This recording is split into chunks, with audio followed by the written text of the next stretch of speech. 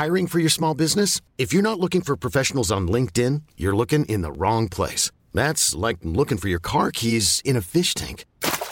LinkedIn helps you hire professionals you can't find anywhere else, even those who aren't actively searching for a new job but might be open to the perfect role. In a given month, over 70% of LinkedIn users don't even visit other leading job sites. So start looking in the right place. With LinkedIn, you can hire professionals like a professional. Post your free job on linkedin.com/achieve today.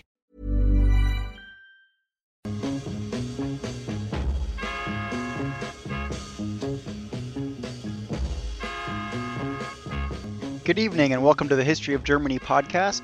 I'm Travis Dow. Don't forget this podcast also exists in German, so if you prefer listening to it in German, go to historyofgermanypodcast.com and click on the German flag. I guess you probably didn't understand that if that's the case, but that's okay. Also, new project, Secret Cabinet. It's been fairly successful so far, kind of surprising some of the giving some of the content matter. It's about the sort of more risque artifacts that have been locked away in the back rooms of museums, not to offend the more honorable members of society, let's say. And this is part 2 on the Germans and Romans series. So last time there was kind of a setup, sort of the initial contact between some of the Germanic tribes and Roman tribes. And in part 2, we're going to start the part where it gets good, I guess, where we talk about Caesar. And there are some really pivotal moments in this episode, but obviously we're not going to cover all of those campaigns and all of those wars in one episode. So I'm not even going to try. So now we're going to kind of get into Caesar. And I know that a lot of my listeners have been waiting for this moment for a long time. So here you have it.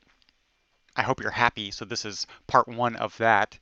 First, I'll kind of define some important characters because up until now, it's hard to say that they've, the tribes we've come across have really had a large impact in history until now. But definitely in this episode, we start to see events that really shape things even down to our day. And this is the part of history that I'm kind of excited about. So of course, it's fascinating to talk about Neanderthals and all that. But here's the stuff where we can still possibly see the effects. So one of the main characters of this story is Ariovistus, who's the leader of the Suebi and other allied kind of Germanic peoples or tribes. And he lived in the second quarter of the 1st century BC. So kind of, almost getting to AD years.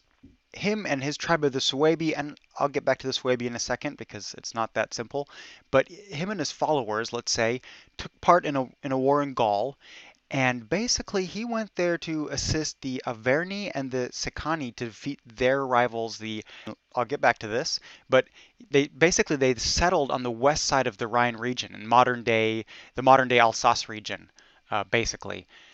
And they settled there in pretty large numbers in this Gallic territory.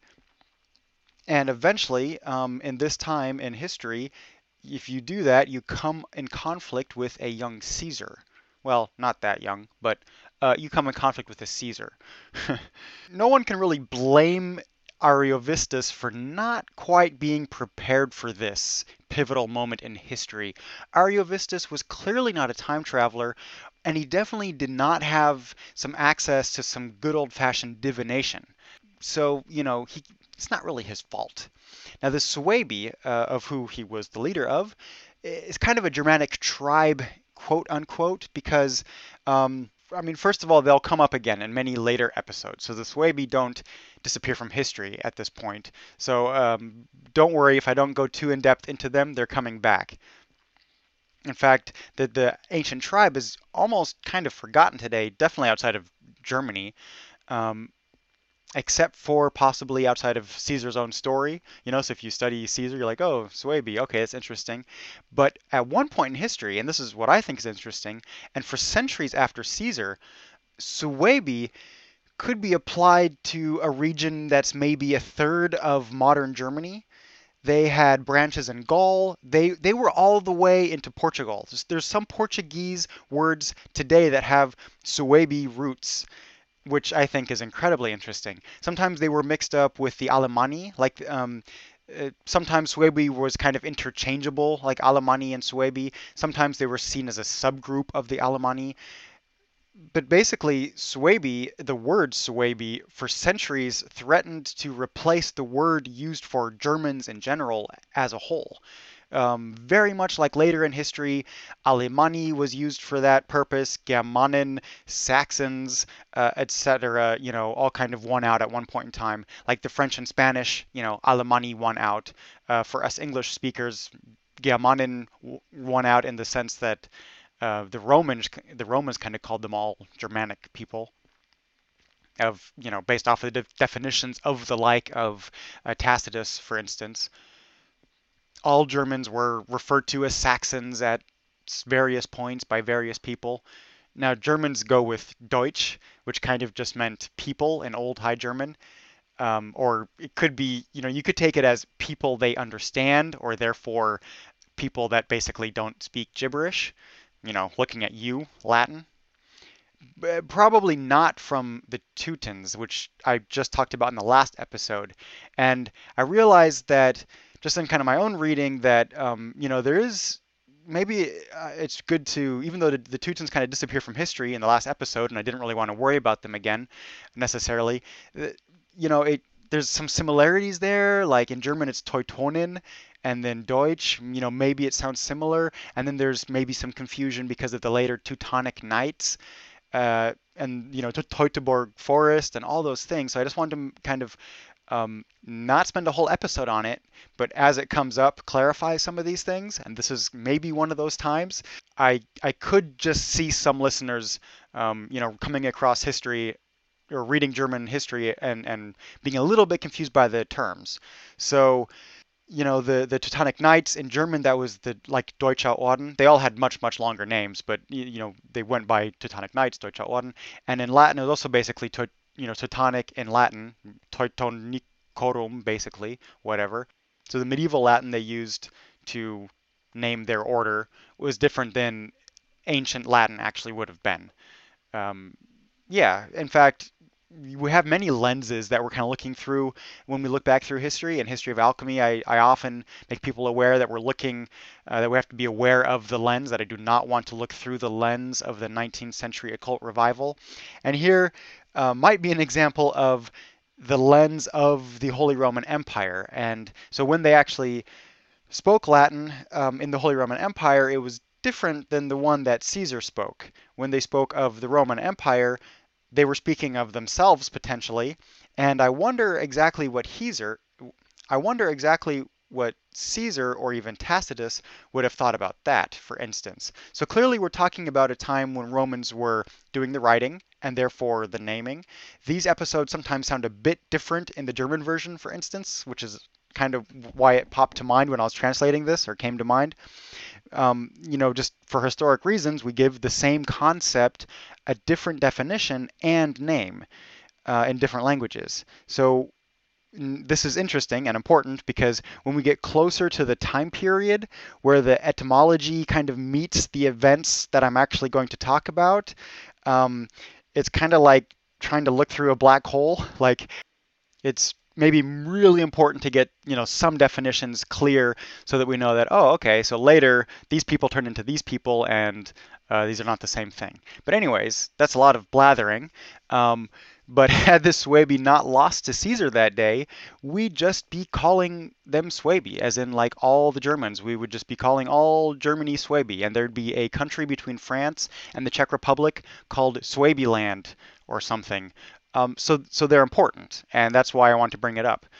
The other reason that they will keep coming up is the modern Bavarian occupation of Schwaben, or Swabia, which it's not really an occupation, it's just a Bavarian political region of Bavaria, and it's like a county, let's say. And it was a political region in the Middle Ages, which actually held more sway. It was under kings and such. Schwaben was, and there was an Oberschwaben and Niederschwaben, like Upper and Lower Swabia.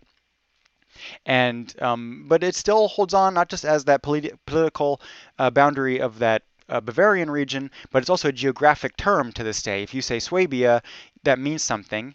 And it's also like Swabian dialect. Schwabisch is a German dialect. It's kind of a very cute one, I gotta say. It's adorable, and it's kind of a. I don't want to offend anybody. Wait a minute.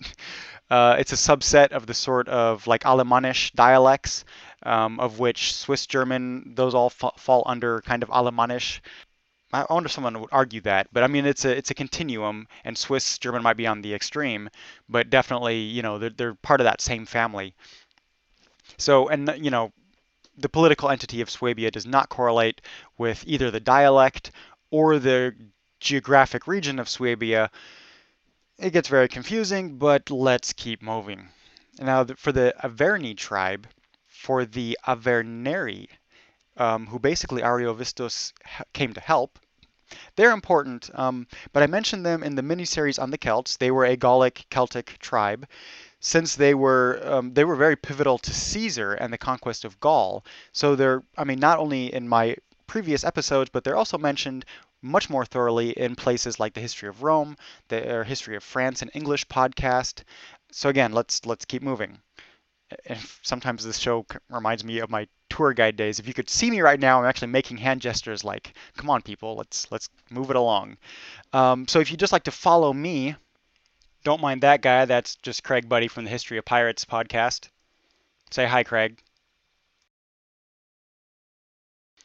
Let me give you a bit more details on Ariovistus. Eh, he was native Swabi. He spoke Gaulish fluently on top of his German dialects. He had two wives, one of which he brought with him from home, and the second was the sister of King Vosion of Noricum. And Noricum, we mentioned in the last episode, it's kind of on the Austrian end of things. Which also a Celtic kingdom. So he acquired. This was a arranged political marriage. So clearly, it's a Germanic king of a Germanic tribe who married a Celtic queen from east of him, and is helping his Western allies in Gaul, his Celtic allies in Gaul. So again, just like I said in the last episode, I think this is another great example of those blurry borders between what is quote unquote Celtic and Germanic, especially in this time period. And again, like I said in the last episode, it was Caesar in his writings who drew Rhine as the river. And here's why, because now he has a reason. Now he's defined his borders, and he's said at some point, hey, I'm going to go after Gaul, at least in his mind, which means now that he's set the border at the Rhine, Ariovistus crossing the Rhine to the west is going to be a lot of fun for you guys. Now, Ariovistus was described by Caesar himself as Rex Germanorum. This is not necessarily king of the Germans, but could be a king of Germans, okay? Latin doesn't differentiate with definite, indefinite articles, which that's actually much more likely because several other leaders at the same time period were called king of whatever. And Caesar might have even defined it as the king of the Germans that settled in the Gallic side of the Rhine, etc. And by the way, that's a thing. Germans settling on the other side of the Rhine, that's something that they really tend to do an awful lot. Ariovistus was recognized as a king by the Roman Senate, but again, I have to clarify, it's not entirely clear, first of all, if his social status back home, like among the Suebi, counted as the same as what the Roman Senate thought it was. So if this Roman Senate even had his status right. And similarly, what the Senate meant by Rex at that point in the history of the Republic is not clear, because keep in mind how long the word Rex had been used by folks living in Rome with different meanings over the centuries. And even by that time, it had been centuries. So, again, Rex could mean anything from like absolute ruler to count. But in this case, probably, king of his own tribe. And the Suebi, like I said, was a huge tribe and probably a confederation of tribe. And Tacitus says that the Germans made a distinction between kings who were chosen by birth and military leaders who were chosen by ability, and that kings did not have absolute power. So even if you were a king and we called you that, it might not be, an absolute monarch. So, and there's another character I'd like to introduce, um, Gaius Julius Caesar. What can I say about Caesar? I mean, to be a Rex is cool, ruling stuff. But you know what's even cooler? An honest to God Kaiser, the German word for emperor. What what's that you say? Like Julius wasn't even an emperor, it was Augustus, and in fact at the time we're talking about he wasn't even ruling at all. Yeah, but he still was Kaiser. I'm still right, okay? Because Julius isn't Julius, it's Julius, something like that. And Caesar isn't Caesar, or even the way the Germans say it, Caesar. It was more like Caesar, something like that, okay?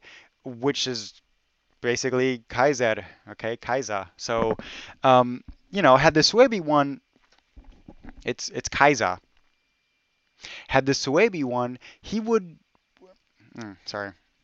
Had the Suebi won, we would be calling the Germans Suebi or maybe Swabians today. But today the German word for emperor is Caesar. So who do you suppose won this upcoming conflict here? Now at this point we have the History of Rome podcast, Life of Caesar podcast, a fantastic interview on the Ask Historians podcast. That's askhistorians.libsyn.com, about Julius Caesar and his personality, etc. That one's really great. And we have Myth and Legends of Greek and Rome podcast. I'm not ashamed to admit I let Paul Vincent read me a bedtime story many a night.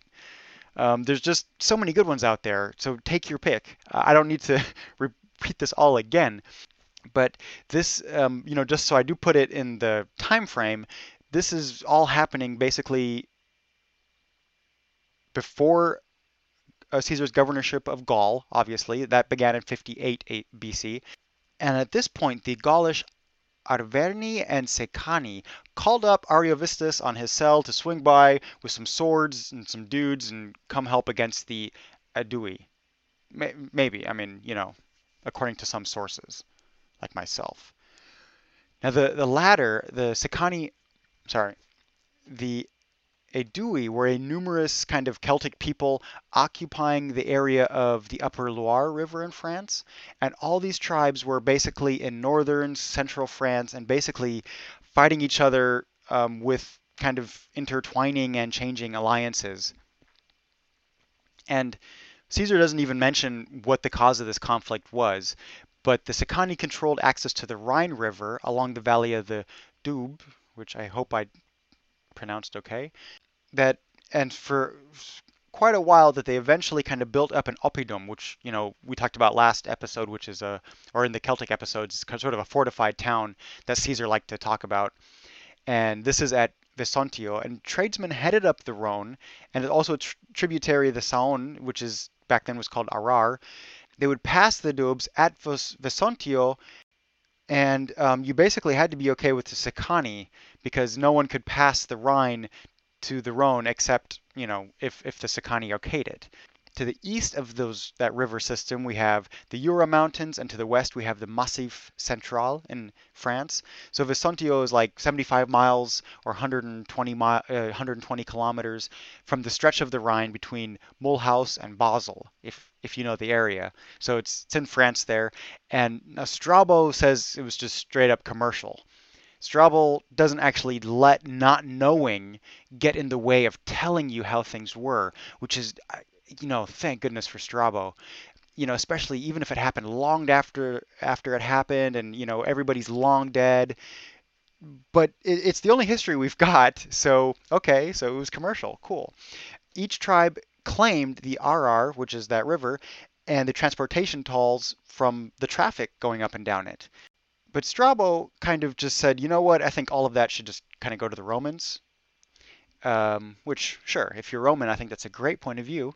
The Secani also lived and really supported the Germans in their kind of previous and frequent expeditions across the river, which shows that Ariovistus coming in and actually fighting against the Sicani does show that, okay, something happened. There was a conflict. These former allies are against each other. But again, you don't hear a lot of people going into the details of the conflicts of these wars because there's a lot of guesswork involved. Even with Strabo, and now we're even further removed from that time period. So I'm not sure. And again, these are brought up on so many other shows. But what I will tell you about is, or at least I'll tell you about the battles, if I can't tell you about the why it all happened. But the location of the final battle between the Aedui and their enemies, which Caesar then comes into play, was the battle of Magetobriga. And now basically, okay, so here's that lens again, but this time it's the Roman lens, and that's a very strong lens for all of us living today. But in those initial internal conflicts, Ariovistus had some 15,000 men and was winning. Now, long story short, Julius Caesar basically is saying that Ariovistus comes in, starts with his allies, okay, his Celtic allies, to help against other Celts, and starts knocking the people around that he actually came to fight. Okay, so far so good. But then now the Sicani, the guys that own all the rivers and the tolls and everything, Ariovistus kind of moves between, carefully crosses the river, avoiding them, and then kind of settles right, so it's like between the Sicani and the Jura Mountains, which is not a good place to be. And at this point, Ariovistus kind of decides that, you know what, this is not really safe. Wouldn't it be better if we were surrounded by other Germanic peoples? And he starts clearing out the Sicani and clearing out, every time kind of demanding a third of Celtic land and giving it to his allies, in this case, the Harudes. And basically, Caesar paints a picture of, the Ariovistus coming in with the Swabians or Suebi, and just kind of terrorizing the local population and slowly, replacing the Celts with Germans. Which, okay, that's the story we have, so no comment there. But in 59 BC, while Julius Caesar was consul, Ariovistus at this point was still recognized as king and friend by the Roman Senate. So at this point, he was already probably across the Rhine, to the west of the Rhine. But again, even the Roman historians are not clear on this because basically it should be seen as a hostile act for a Germanic tribe like that to cross the Rhine. So, were they already across? Were they not across? I don't know. They didn't seem to know.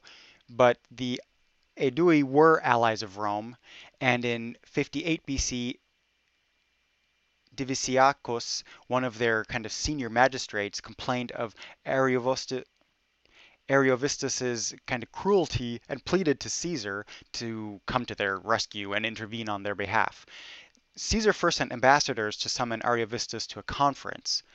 Ariovistus refused, basically saying if Caesar wanted to speak to him, he should come to him. And besides, he really wasn't prepared to enter Caesar's territory without an army, basically. And that would be kind of just impractical and expensive to do immediately. So Caesar tried again, this time sending his ambassadors with demands. First of all, that he bring no more of his people across the Rhine. Okay, so those that are those that are east of the Rhine, have them stay put. He should let his allies, let all the hostages go that they took, especially from the Aedui, and stop making war with the Aedui. He played the diplomatic tact a little. I mean, he said, "Remember, Ariovistus, you're a friend of Rome, and we have a common interest here. So let's keep this all enforced and everything."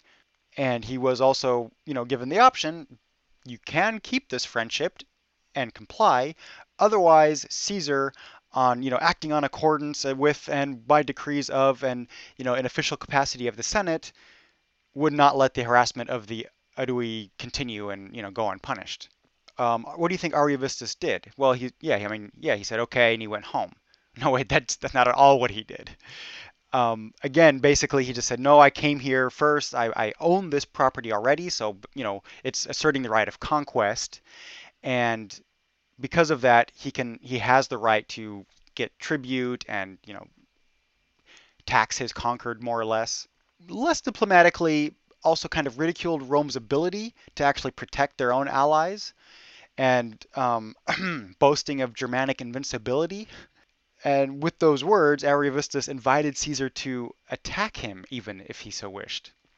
Now, Caesar, again, where do we get this source from? Who's telling us this story? It's Caesar. So, he's presenting himself as being the diplomatic one, okay? Again, do we know what actually happened? We have no idea, not a clue. So this is the very strong lens. If the Roman lens is strong, the Caesar lens is even stronger. So we got to watch out here. But basically, Caesar is the one that's offering reasonable terms and trying to settle the matter and trying to come up with a kind of compromise. And Ariovistus is the one that's just accusing him of, confrontation and trying to aggravate things. And Cassius Dio, writing more than 2 centuries later, agrees with Ariovistus's viewpoint that, yeah, probably Caesar was trying to provoke a war and, win glory and power. So, not to declare war first, but definitely provoke, saying like you can't have tributes paid, or you can't settle more people into the place you conquered. That's a diplomatic provocation, I'd say. But whatever the motivation was, Ariovistus, first of all, clearly overestimated the strength of his position, because he did apparently believe that him and Rome were kind of equals, that the Romans, would kind of treat them as one of their own, like, Senate to king kind of thing. But obviously, the Romans had no equals. There was no one that they accepted as an equal, except for maybe the Persians to some degree, or if they ever heard of the Chinese, but that's it. So they would see it more as a patron-client relationship rather than an equal footing sort of deal. But regardless, Ariovistus just did not believe that an attack was plausible. I mean, that seemed to be outside the realm of plausibility. And at the same time that Caesar is receiving this news back from Ariovistus, he also hears from Ariovistus's allies, the Harudes, that he was giving all the Sicani land to.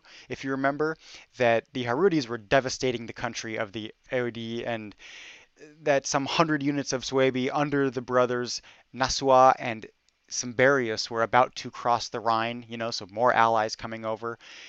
And now, in response to this, Caesar started mobilizing the troops, right? He starts getting ready. And this is the path that leads us to the third major battle of Caesar's campaign in Gaul, which is the Battle of Vosges. And I know how to pronounce that because there's a chocolate so named. And the Battle of Vosges was in 58 BC. And this is the beginning of the end. Let's slow way down here and get into this battle, because this is some good stuff. Caesar was already kind of in sweeping up mode. He was probably near Bibracte. Is that how you pronounce that? He just won a major victory over the Helvetii and other Celtic tribes, which we'll mention elsewhere. Disposed of the remaining Boii, which we already talked about, sort of, and kind of made his peace with the Boii.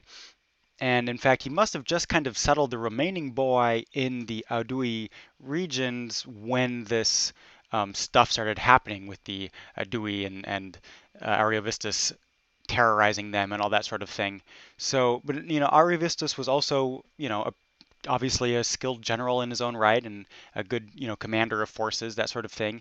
And he could also see the lay of the land and recognize what would be the strategic defensive points and that sort of thing. And he identified Vesontio as the key sort of place where, for the Dobe Valley at least, and started marching for it. And Caesar, knowing kind of also what's going on, just because of his intelligence from the Gauls, actually got there first. And it's an interesting note here that Caesar at this point had to actually calm his forces down because of the reputation of the Germans. So the legionnaires started to hear that the Germans are coming and that they were these great ferocious warriors. And Caesar actually kind of had to call a meeting together and, tell the centurions that, to kind of clean up the act instead of just following orders and really, And it's one of those noted speeches that he does kind of an interesting ploy where he basically calls out the 10th Legion and praises them, saying, I know that I could march out tomorrow morning with nothing but the 10th Legion, and, I would have no doubt in their valor and we would be victorious. And of course, this has the effect that all the other commanders hear this speech and are kind of shamed, and, creates this rivalry, and everybody's trying to do better than the others, and especially better than the 10th. And so, Caesar kind of gets rid of the bad morale and makes them all fiercely loyal. Especially the 10th Legion is, now fiercely loyal. And, just one of those things that Caesar is known for over and over again, just this brilliance in commanding and getting the loyalty of his troops. Well, in any case, Vesontio is about 75 miles or 120 kilometers from the Rhine. And when Ariovistus heard that the Romans were coming, or that they had already reached Vesontio, they stopped marching, waited, and waited, and eventually Caesar said, okay, so, he stopped. So Caesar started to march out very slowly in wide open country, probably through his allies' lands, and started marching towards Ariovistus. And when they got about close enough, they stopped and agreed to have a meeting and kind of, try to figure out where the miscommunication is before they start to go to war. And another interesting footnote here is we did mention before that after the conquest of Gaul, one of the Celtic influences were the cavalry and the just honoring of like near worship of their horses. And they had this, a horse goddess was very high in their pantheon. And, just you see that in all their motifs and everything. Julius Caesar knew this and saw that the Celts respected their horses. And we're not talking about Celts here, we're talking about Germans, but still it's the same thing. So Caesar wanted to kind of meet them on equal footing. I just thought that was cool that Caesar told the 10th Legion, okay, get up on horses because that's what the Germans are doing, and we'll meet them, because they're all on horses. And legionnaires from the 10th Legion then were joking like, oh, we just got promoted to knights, That's actually the origin of the nickname Equestris, which was the 10th Legion's nickname. So that's, the cavalry or the knights.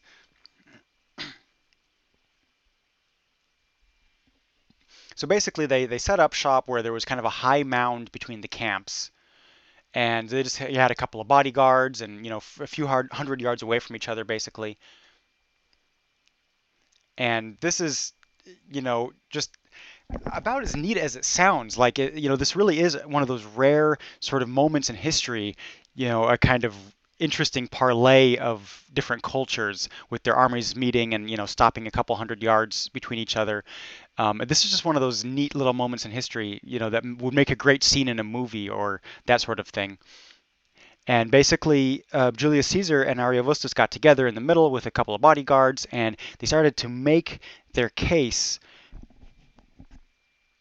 like Julius Caesar was explaining Rome's policies and what they had done, and Ariovistus had changed his mind and said that, oh, actually the Aedui, had attacked first and we were acting in self-defense. What could we do? And they're kind of talking it through, and that's also interesting because there was just no one in between them. It was these two heads of state, sort of, or two representatives, let's say, and just kind of hashing it out.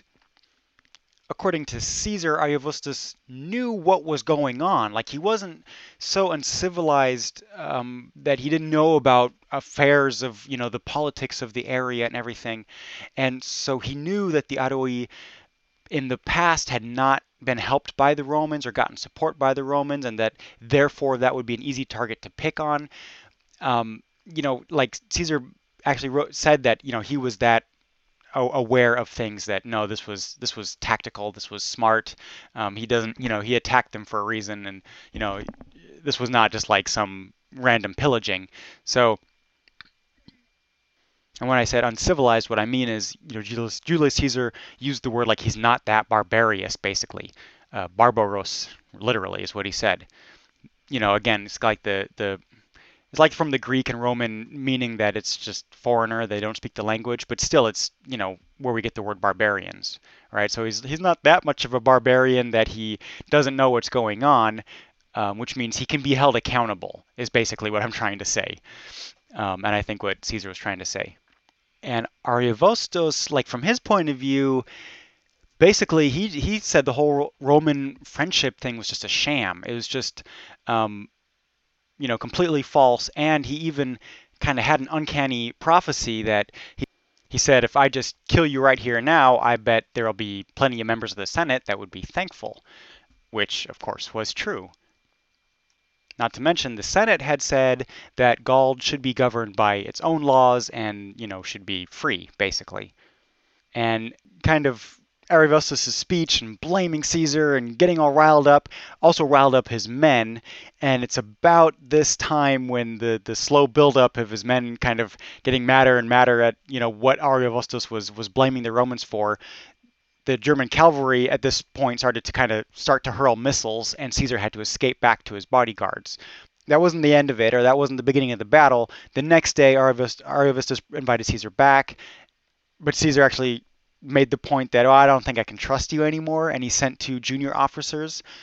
But they actually, Caesar had obviously a good cause for not going himself, because when those 2 junior officers arrived, they found Ariovistus in the act of already sneaking his army away. So Ariovistus had them captured and, because they were witnesses, basically, and put in chains.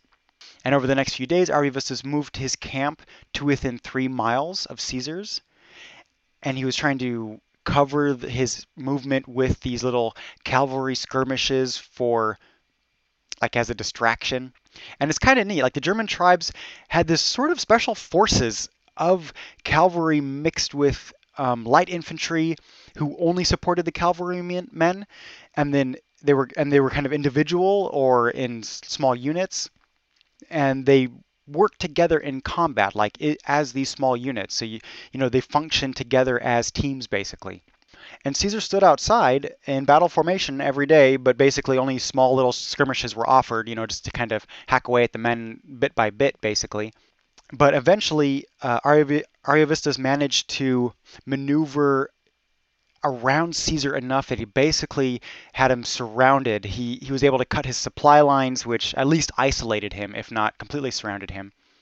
And according to Caesar, the only reason the Germans didn't attack right away is because that their women had pronounced through some sort of divination that they shouldn't engage in battle before the new moon. But actually, there is a much more plausible reason, maybe, or mundane reason, I should say, which is that Ariovistus basically had Caesar surrounded, right? He was just, going to wait and let Caesar starve to death if he could. Why fight? But again, this is the part where if he actually did have divination or a time machine or something, he would have known, as I'm sure you know, that he underestimated Caesar, just as pretty much everybody ever did, ever until Caesar's death, which for some reason, yeah. But this is one of the best generals of all time, and this battle is no exception. So instead of just waiting for the Germans to, get their act together and attack him, he decided to get all his units together and attack the weakest point. And Caesar left a small garrison behind to defend his camp, but marched all the rest of the forces within about 550 meters to the German camps. And he used a formation called Actius Triplex, where you have you have the first 2 lines and then the third line kind of protecting those first 2, which the third line kind of builds a camp. And it's in that camp where Caesar can then have legions and auxiliaries set up. And the thing is that looking back, you can say, okay, well, this is all cool, but it actually took Caesar a little bit of time to set up his formations when he was marching, and they were very close. And in retrospect, people like to point back and say, oh, well, that's the moment where Ariovistus could have attacked with all his forces while Caesar was getting set up. And basically the third line, the reserve, was completely preoccupied. But he didn't do that, so, oh well. In any case, so now Caesar had his whole camp changed around. And now again, he could use, auxiliaries that he had set up in the forward camp. So he still had the back camp that he had, and he sent some legions back to protect it. But now the forward camp, he had the auxiliaries protect that. And he did another neat little thing where he had each tribune conspicuously take like personal charge of one legion with kind of, at the front, really clearly taking charge of the legion. And the Quaestor took the 6th legion, and Caesar wanted the men to see that they were all in this together. There was no, there was no there was no withdrawal. This was it. So all the leadership, all the command was with them, and it was either fight and win or die. So that everyone's going to share the same fate, basically. And just little Caesar tidbits here and there, like little bits of genius all the way. And then of course he went towards the weakest point, which was actually the Germanic force, like its main camp, the open camp. I mean, he was surrounded by other forces, but the actual camp was probably the weakest force, the weakest defensive point. And Caesar says, and this is kind of typical of Germanic battles sometimes, that, and we see this elsewhere in history also, but basically the Germanic tribes had the wagon, it was protected by a wagon train with German forces behind it. And now the Germans had the option, of course, like in any battle, do we fight or run? But what they did is they had their women and children in the wagons, behind them, and the idea was to place all the warriors in a position where it's like you're victorious or you're annihilated with your whole tribe, your women and children and all your possessions and everything. So if you there is no, because that way, I mean, what all the men are killed and then all the women and children are taken off to slavery. No, it's just your tribe's gone. It would be anyways. So just this way, the tribe's just gone. And that was supposed to obviously give the warriors quite a bit of motivation to definitely, not surrender or give up and fight as best as they could. And the Germans were also kind of subdivided by their tribal groups or ethnic groups, whatever you want to call them. So you had the Harudis, Marcomanni, Tribozzi, Vangiones, Nemetes, Seduci, Suebi, and so that from the Caesar's point of view, I think the Suebi were on the far right. And another important note is that the Germans didn't really have a reserve, whereas again the Romans had the usual 2 lines up front and went to 1 line reserve. And this is another really cool part of the battle, one that I'm sure is mentioned on another podcast, but I can't remember. But the start of this battle would also make a great movie. Because Caesar started the attack, but the Germans were so ready to go when this happened that the Ariovistus and his men rushed at the Romans so fast that the Romans didn't have enough time to throw their pila, the spears that they throw first. When you see it in movies, they first throw the spears, and then while they're running, basically, and then they clash, and then that's when the sword fights start. But this one, they were both rushing at each other so fast that it just went straight to the swordplay scene immediately. There was just no time to even throw the spears.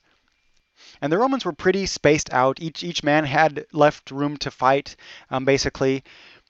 The Germans were much more crowded and also basically in a phalanx sort of maneuver. And because of that, they definitely had more strength. I mean, they were able to physically push the Romans backwards. Even though the Romans, they're just much more spread out. Even though the Romans started jumping on the shields, and which, can someone please make a movie out of this, please? But in any case, a cavalry officer who you might have heard of before, Publius Licinius Crassus, sound familiar? He was the son of Marcus Licinius Crassus, the triumvir. So he recognized what was actually going on, and so brought in the 3rd line of reserves to kind of get more momentum or more force to push the Germans back. And at the moment, the Romans were doing okay on their left, but not on the right. So Crassus, wanted the Romans to kind of reinforce their right. And now normally this decision is kind of reserved for senior officers, but in this case, Crassus definitely did the right thing, and he won high praise after the battle. Because the effect is that the enemy line broke and ran for the Rhine, which again, this was still like 15 miles or about 25 kilometers away. just, men, women, children, and all just headed for the river. And the Roman cavalry in hot pursuit. So, imagine, well, or maybe don't imagine, just cutting everybody down as they go for a 15, 25-kilometer run. It's probably a pretty brutal scene. Now, some, including King Ariovistus himself, managed to cross the river in boats or by swimming, and there's an interesting story about that later, just a second. But the rest were probably cut down by the Roman cavalry. Some probably taken prisoners. But both of Ariovistus's wives, one of his daughters, another daughter, they were all taken prisoners. Both of Caesar's emissaries, the ones that were chained up at the beginning of the battle, or when this started happening, they were both rescued unharmed.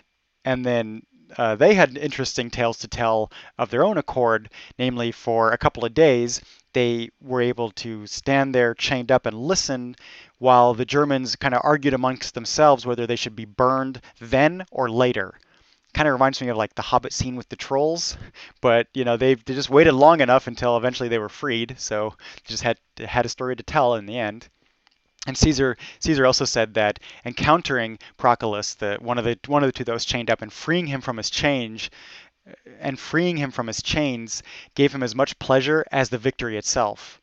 And it's a neat story because it kind of gives you a glimpse of the way the climate of the forces, the way that his men were feeling and Caesar was feeling and everything. And it's neat. Like the officers were a family, and again, this comes up in like every show where Caesar's mentioned that his legions were just extremely loyal to him.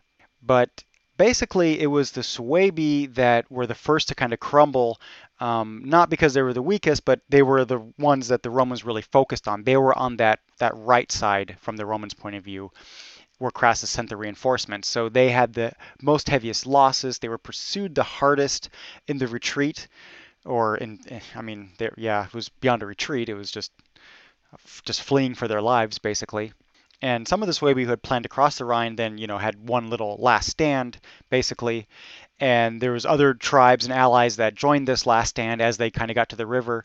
But the thing is that a lot of the allies now saw which way the wind was turning and started joining in on the massacre on the Roman side. So they switched side and started fighting the Suebi, before the Romans even got there. So it was really bad. So it just kind of became exponentially better for the Romans and worse for the Suebi as the retreat kept going. And now again, the Suebi, some did make it over the Rhine enough to kind of have a future legacy. The legendary one, and I almost doubt it because I don't think there's enough of them left to do this. But also keep in mind, not all the Suebi crossed the Rhine in the first place. So there were still Suebi on the other side of the line that never saw Caesar. Okay, but they retreated off into the Black Forest, and in many German kind of folk legend or it's hard to put the right word on it, but it is an important German concept in legends and stories and history that the people kind of came from the woods and they could take refuge in the woods and just listen to some Wagner and you'll know what I'm talking about. But this is one of those cases where they take refuge in the Black Forest and come out as the future Alemanni. That's a beautiful tale. It's really oversimplified. But yep, it's Swabians. We still have the word today. It's part of the Alemanni dialect. It's sure, why not? And Ariovistus, his role in these future Suebi is also kind of unclear. He was dead by 4 years after this in 54. It's not sure that he it's unlikely, let's say, that he retained any sort of royal position or any sort of tribal leadership position after that retreat. That was pretty bad. There's some tales that he fled and lost his sword, which was when he crossed the river, which is a huge shame. In fact, it's such a big shame that it is your job then to go hang yourself, and that might have been his end, or it also might have been he might have actually gotten a traitor's or like deserter's death. So he might have been hung by others, basically as a deserter even. So it's hard to say, but definitely that was the end for Ariovistus. He leaves history. Caesar is still just getting started though. So at this point now, Caesar has the entire left-hand side of the Rhine, the west side of the west bank of the Rhine, and he barely even blinked. He just keeps right on marching. He marches against the Belgae. He marches against the Belgae. He crosses the Rhine several times, which we're going to get back to. And it is, again, before I end this show, there's some interesting things here, because we're talking about the Alsace region. Again, people in history, for probably the wrong reasons, have tried to figure out, okay, who were the Suebi, and he had a Celtic wife and Celtic allies, and even the name Ariovistus, how Germanic is that really? It's really tough to say just for millennia later propaganda reasons, like who were the first there and why were they there and why was it okay that they were there, and all that stuff, and it's ridiculous, and I'm not going to get into it so much, but they're, because of the importance of the Alsace region, and if you don't know what I'm talking about, see World War I, World War II, the Franco-Prussian War, whatever. A lot of work has been done into this, let's say, to figure out exactly how Celtic or Germanic they were, because they're in modern day France, from Germany. But it is not clear, and I think the aftermath of this and the battle itself actually made these borders more blurry, not less blurry, because some of the people that escaped into Germania, what will become Germania Superior and all that stuff, is some of those were Celts, some of those were married to Celts, and now they clearly went into Germanic-speaking areas. So again, genetically, this is why I had such a hard time saying, well, genetically, because there's no such thing. Those lines are really blurry. So if we're not talking about propaganda reasons, there's no real reason to go into it, and I'm happy not to, because it involves theories of ethnic cleansing and that sort of thing, and there's just no record, there's just no indication of that. It was just much more likely that whoever was wherever they were just kind of peacefully integrated with whoever lived there, whether it was Romanic Celtic population or they crossed the Rhine and it was the Germanic population. Yeah, there wasn't any ethnic cleansing or anything like that. So that's all I'm going to say about it. But Ariovistus itself, because it was kind of, I'll bring up one more little thing, which incorrectly in the 19th century, Ario was compared to the German word Ehre, which means honor. That's not true, so that didn't happen. But it could be. There's many more interesting theories. Smith's Dictionary of Greek and Roman Biography and Mythology, he has under Ariovistus that it could be that Smith translates Ario as Heer, like a host. It could be an army, something like that in German, Heer, and Vistus, like the German Fürst, like prince, in the sense of a principality, like Liechtenstein. But certainly not from Aryan or anything like that, which has also been suggested, obviously. It's not debunked. In fact, Hardia did exist as like Hea, as other meanings. Like Hari Uha could be like first warrior. That existed way back in runic scripts, inscriptions. So Aryo very likely means army or something to that effect, or battle or fighter, warrior. Hari Volofs is battle wolf, okay? Something along those lines, sure, but not Aryan, no. And there's some interesting, because if your name is basically army prince or army, that becomes army leader. There is some interesting things that actually could be his title. Tacitus says that means as much as general, and we do know that the Suebi were huge, that they might have had over 100,000 men yearly to kind of send off to war, that sort of thing. Who knows, but because again, even the Suebi lines are blurred, and it is thought that they're probably a confederacy of some sort, and out of the many kings that joined this confederacy, Ariovistus became the king of kings, the generalissimo that led the rest into battle. could have been a title. Who knows? And there's all kinds of all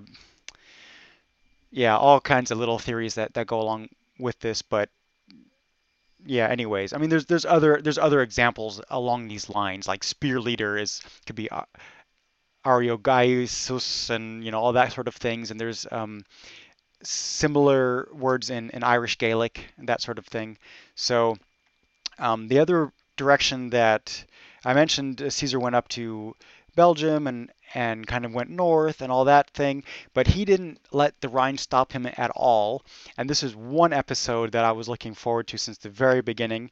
And next time I'm going to talk about the bridges that Caesar built over the Rhine, because this is finally one aspect of German history that I'm just like really, really want to talk about: the engineering behind the bridges, the effect it had, and all that sort of thing. So yeah, I'm not going to waste any more time. I'm going to get to that next episode first thing. So it'll be part 3 on the Romans and Celts series, and I hope you're enjoying these. Don't forget to check out secret-cabinet.com. And I just bought another domain to make all of my weird links and everything kind of easier to figure out. I know I made everything easier by buying another website, but it is true. That is how it is. So for now, danke fürs Zuhören. Bis zum nächsten Mal und auf Wiedersehen.